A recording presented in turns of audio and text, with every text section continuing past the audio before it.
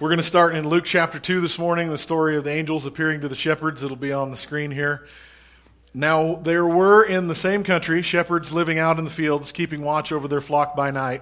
And behold, an angel of the Lord stood before them, and the glory of the Lord shone around them, and they were greatly afraid. And the angel said to them, "Do not be afraid, for behold, I bring you good tidings of great joy, which will be to all people. For there is born to you this day in the city of David a Savior, who is Christ the Lord. And this will be a sign to you. You will find a babe wrapped in swaddling cloths, lying in a manger." And suddenly there was with the angel a multitude of the heavenly host, praising God and saying, "Glory to God in the highest, and on earth peace, goodwill toward men." And so it was, when the angels had gone away from them into heaven, that the shepherds said to one another, "Let us go now to Bethlehem and see this thing that has come to pass, which the Lord has made known to us." And they came with haste and found Mary and Joseph and the babe lying in a manger. Now when they had seen him, they made widely known the saying which was told them concerning this child. And all those who heard it marveled at those things which were told them by the shepherds. But Mary kept all these things and pondered them in her heart. Then the shepherds returned, glorifying and praising God for all the things that they had heard and seen, as it was told them. And then in Matthew, we get the story of the wise men's visit, and just a fraction of that story here, Matthew chapter 2, 1 and 2. Now after Jesus was born in Bethlehem of Judea in the days of Herod the king, behold, wise men from the east came to Jerusalem, saying, "Where is he who was born King of the Jews? For we have seen his star in the east, and have come to worship him." So I know you know the details of this story. You got it memorized. I don't even need to read those Bible passages to you, but I just want to point out that these wise men, these magi, that traveled to see the baby Jesus came from Persia, what is today Iran. So through the desert, at whatever time of year it was that this happened, they travel hundreds of miles, nearly 1,000 miles, from what is today Iran to the city of Jerusalem to find the baby Jesus because they had seen the star in the sky. The Bible doesn't say there was only three. Traditionally, it's three because there was three gifts. But actually, there's some sources that believe it could have been a whole caravan, a whole group of people that came to see this baby Jesus because of the star. And I just want to point out this morning that they traveled a long, long way for a long time to find this new king that had been born. And the shepherds, when the angels appear to them in the field, they have to go and find Jesus. The angels give them ancient world GPS directions. You will find him lying in a manger, wrapped in swaddling clothes. But they don't drop Jesus in their lap. They have to go find him. God is not hiding. He tells the shepherds and the magi exactly where and how to find this new baby, this new king. But then they have to move to find him. God is not hiding, but he is waiting for you to come and look for him. Can I get an amen? Amen. All right. Yes. There's another story from Exodus, the story of Moses and the burning bush. Exodus 3, 1-4. Now Moses was tending the flock of Jethro, his father-in-law, and he led the flock to the backside of the desert. And he came to Horeb, the mountain of God. And the angel of the Lord appeared to him in a flame of fire from the midst of a bush. So he looked, and behold, the bush was not burning with fire, or the bush was burning with fire, but the bush was not consumed. And then Moses said, "I will now turn aside and see this great sight, why the bush does not burn." And so when the Lord saw that he had turned aside to look, God called to him from the midst of the bush and said, "Moses, Moses." And he said, "Here I am." So again, God is not hiding. God shows up as a fire in a bush, but in the distance. And Moses sees it and says to himself, "I need to go have a look at that. I need to go see what that is." And after God sees that Moses has dropped his daily routine and his responsibilities and come over to investigate what God was doing, then God speaks to him. In your life, God is there. He has something to say to you. He has something to do for you. He has your problems to fix and your storms to calm, but he is not necessarily going to drop those things in your lap. He's going to make himself available and wait till you show up. God sent his Son to earth, but then told the angels where to find him. He didn't just appear to them. There are a few Bible stories, a very few, where God just sovereignly, automatically, without invitation, just shows up in somebody's life and does something to them. It happens. But much more often, God sends a prophet to tell the person what to go do.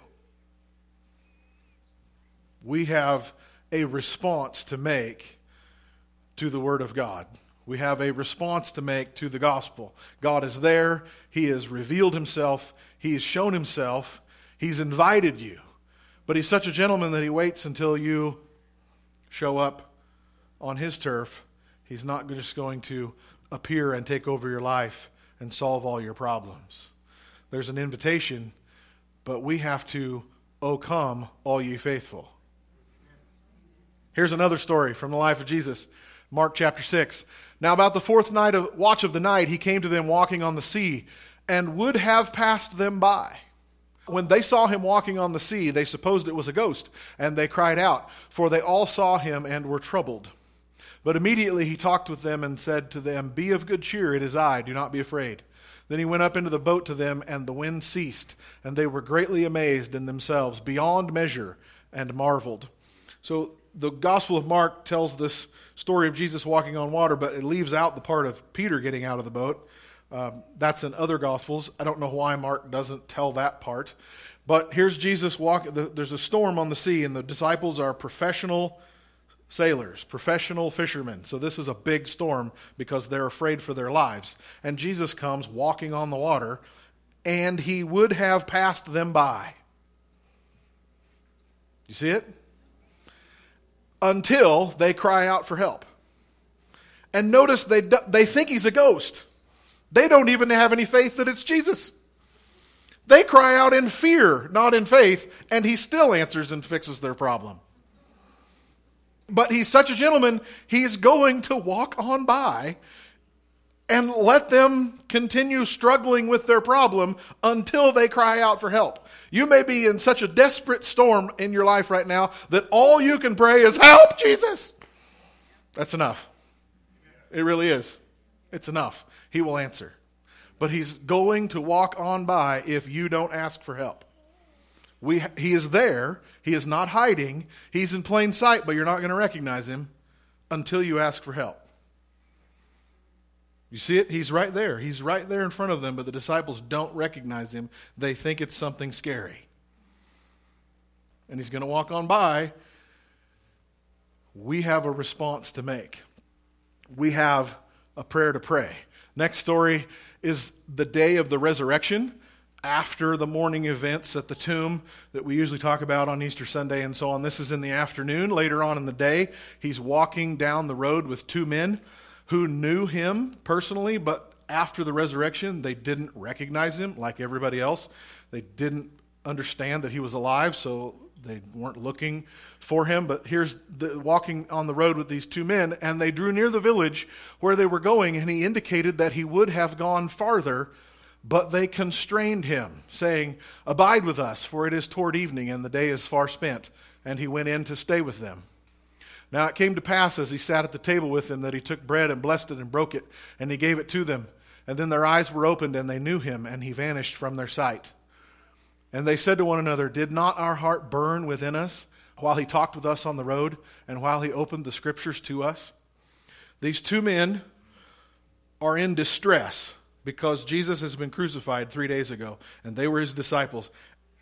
Please get this. Jesus is walking with them. He is talking to them, and they don't know it. It's the exact same with you.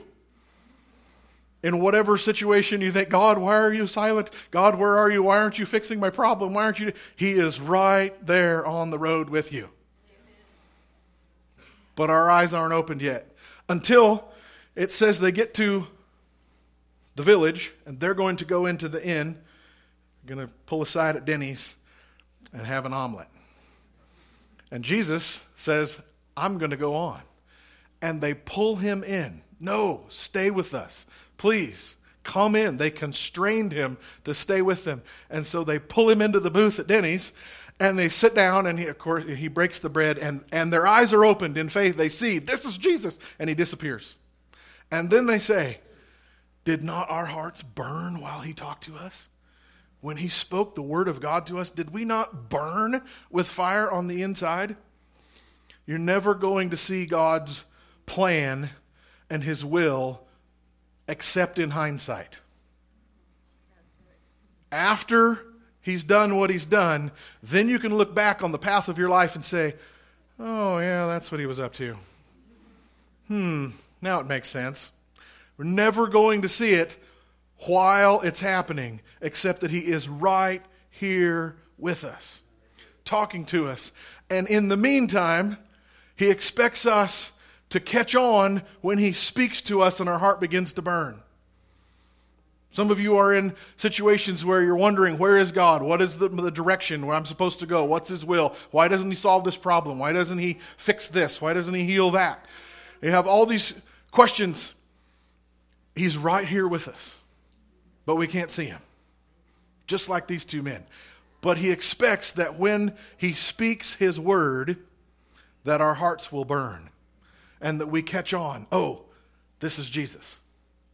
Even though I can't see him, even though it seems like he's not with me, I feel it in my heart. When I read his word, when somebody speaks his word, I feel it. He's there. He's up to something. He's teaching me something. And after the fact, you will see, oh yeah, it was Jesus all along. God was there.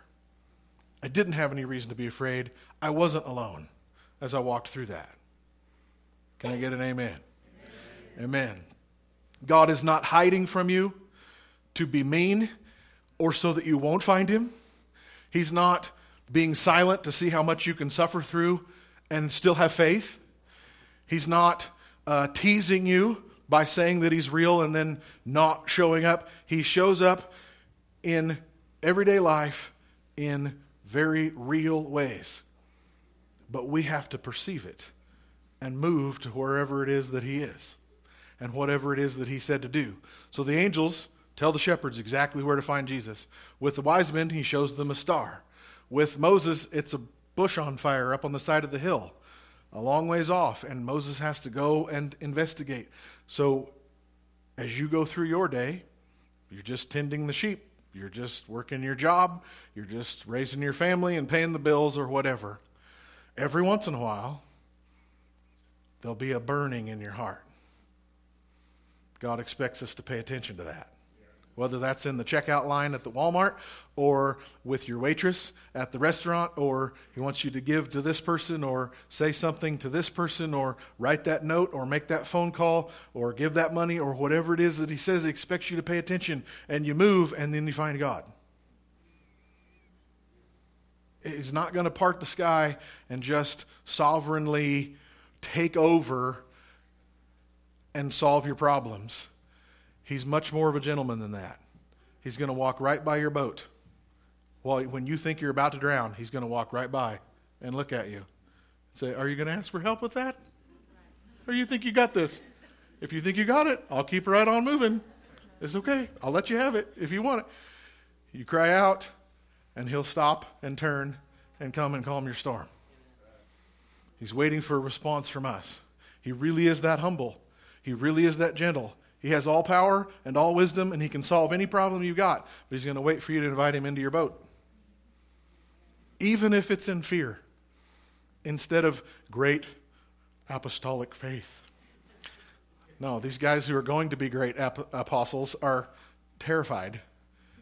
So obviously they're in real trouble because they know what a little storm is and what a big storm is. And they cry out in fear, and he still solves their problem. He is that good. So what does that look like in our daily life in the 21st century? Well, it looks like every day you make time to constrain Jesus to meet with you. The men on the road, Jesus would have gone on, but they constrained him. They pulled him into the restaurant. No, don't leave. We want to hear more. They didn't even know who he was. at that point. They just knew that what he was saying was really good. It was full of life. So 10 minutes early, you set your alarm and you get up and you just sit down. And it's not a matter of time. It's a matter of attitude and the position of our heart and the focus of our mind. Okay, God, before the kids get up, before breakfast, before anything, before work, I give you my day. Here I am. I sanctify my day to you. I sanctify my heart and my mind to you. Whatever you give me to do today, Lord, I will do. I will pray, I will worship, I will serve, whatever. And when I feel your presence passing by, or I feel that burning in my heart, I will stop and I will pay attention. Even when I don't see it yet, I'll pause. Oh, okay. I think the Lord wants me to do this now. And it's not anything where God's going to hijack your whole day and you're not going to get done what you need to get done. You just give him your day. And then as you go through it, you pay attention. Constrain him. Because he isn't going to interrupt. He's going to wait to be invited. He says, if you seek me, you will find me. And he's not playing hide and seek because he's cruel. As Bill Johnson likes to say, he's not mysteriously bad, he's mysteriously good. He is very mysterious. But he's mysteriously good. He isn't playing hide and seek to be cruel. He isn't being quiet to make you suffer in faith. It is, who's going to seek me out? Who's going to invite me in? In Revelation, he's standing outside the door of his own church, outside the door of your own heart, and he's knocking on the door, waiting for you to open it. He bought you with his blood, and he still waits outside for you to invite him in. And give him your day. Give him your attention. Give him your heart. So again, it's 90 seconds or it's 10 minutes or it's whatever sweet hour of prayer yours is. Whatever your schedule is, it's the end of the day, it's the beginning of the day, it's the middle of the night, it's your lunch break, whatever it is. I just intentionally put everything else aside and I constrain Jesus to meet with me. I'm using the words, the Bible said they constrained him. Really, it's us constraining our own heart. And I get my own mind and heart constrained to think of nothing but him. To get my attention off the bills and off the work and off the relationships. And it's just you, Jesus, just you. I just want to tell you hi. I love you. I don't want to go through my day without letting you know that I remember and that you're good. And reminding myself that I am yours. I don't belong to my employer or my family. I belong to you. And I'm here. It's just that. It's not a legalistic amount of time or some set activity. Yes, it's in worship. Yes, it's in prayer. Yes, it's reading his word. But however that fits for you, make holy time to force yourself and Jesus to meet together. Because he will just stand by and watch you race through your day and be stressed out if you want. He's got an answer to 12 of those problems. If you'll just turn and look and ask. And just wait. Amen? He's there. Because who we don't want to be is the other group of characters in this story. It's the Pharisees. When the wise men show up in Jerusalem, and they show up at King Herod's palace, and they say, where is the king the baby who's born king of the Jews? Herod and the Pharisees both know they mean the Messiah. The Jewish prophecies of the Jewish scriptures about the Messiah. They know who they mean. And instantly, without even having to look it up, the Pharisees say, oh yeah, well the prophet says he's going to be born in Bethlehem. And the Magi, oh, thank you very much. And they take off for Bethlehem. And the Pharisees don't go. They know where the Messiah is supposed to be born. And they're not watching. They don't care. Oh, well, we'll know him when he shows up. And God shows up in front of their nose and they don't recognize him. Because they're not looking for him. That's why God is hiding. Because he wants the people who are looking with faith and love to see him. And those who don't care are completely blind. You know where the Christ child is going to be born. And they don't post a lookout. And then when shepherds and wise men show up saying, he is there, they don't go to check it out. It's shocking, hard-heartedness. That the outsiders see a baby and know that it's God. And the religiously highly educated, the ones who are supposed to know, don't care enough to go. It's not who we want to be. We want to be those who say, like the shepherds, let's go now. The shepherds said, let's go now. And they went with haste and searched out Jesus. That's us. Let's go now.